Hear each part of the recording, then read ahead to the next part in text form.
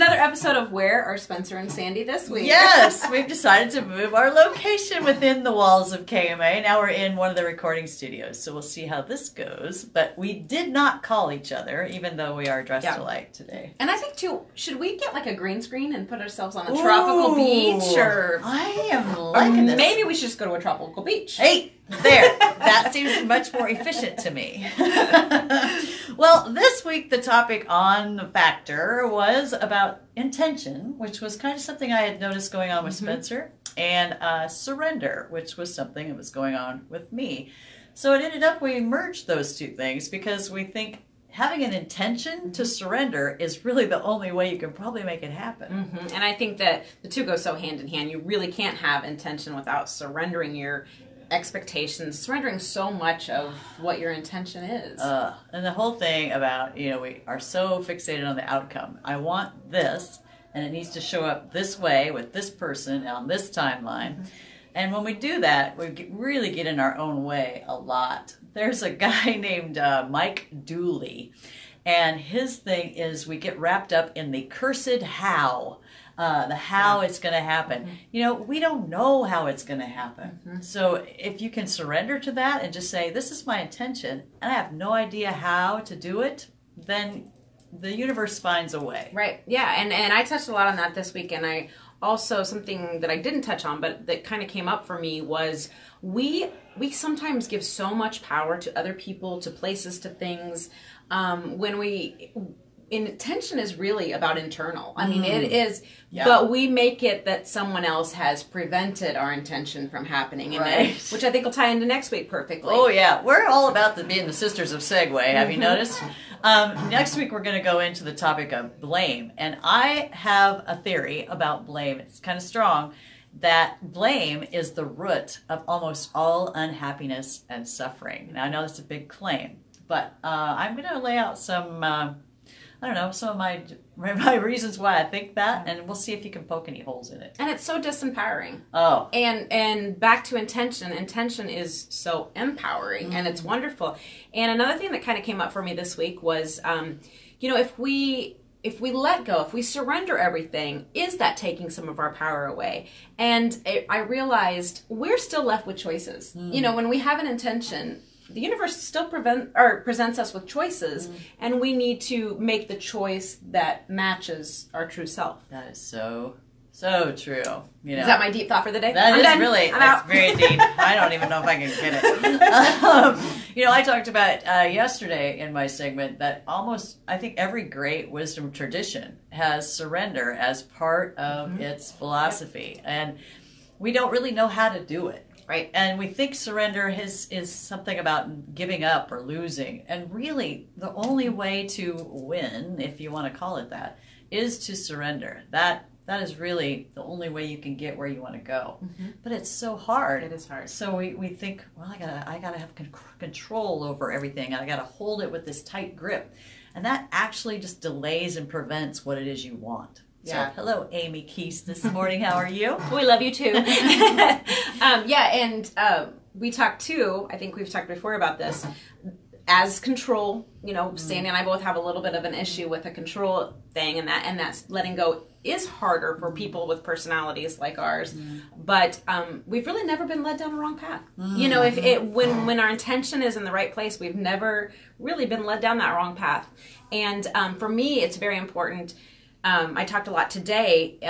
If this seems too foo-foo for you, I found biblical research. Like you said, all the ancient wisdoms that really match up with exactly what we are saying. So that was really key to me, and I would never force that on someone, but I'm pretty sure wherever you get your spiritual guidance, you'll find the same thing. Yeah, I think that's definitely true.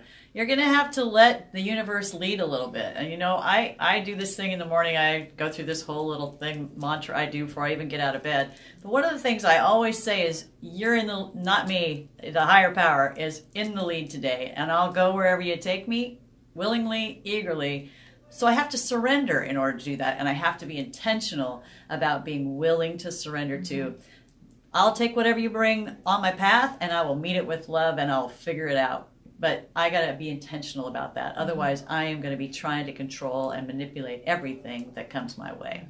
And I think that there's you could go very deep with it, and you can also go very surface with it, because a lot of my personal intention for the day is just to feel good. And you can come in contact with people or circumstances that can get you down really, really fast. But if that intention, if you stay on that path, surrender. One of the things that really surrender your need to be right. Oh. You know, and to tell everyone else they're wrong. That's a big thing you have to surrender when you want to just go on that feeling good path. So, and again, those are tricky things. And like everything, practice, practice, practice. Oh, man. You know, I think it's Eckhart Tolle. I posted a quote from him yesterday about you should kind of greet everything as if you invited it, even if you didn't. Because what other option is there? It's here.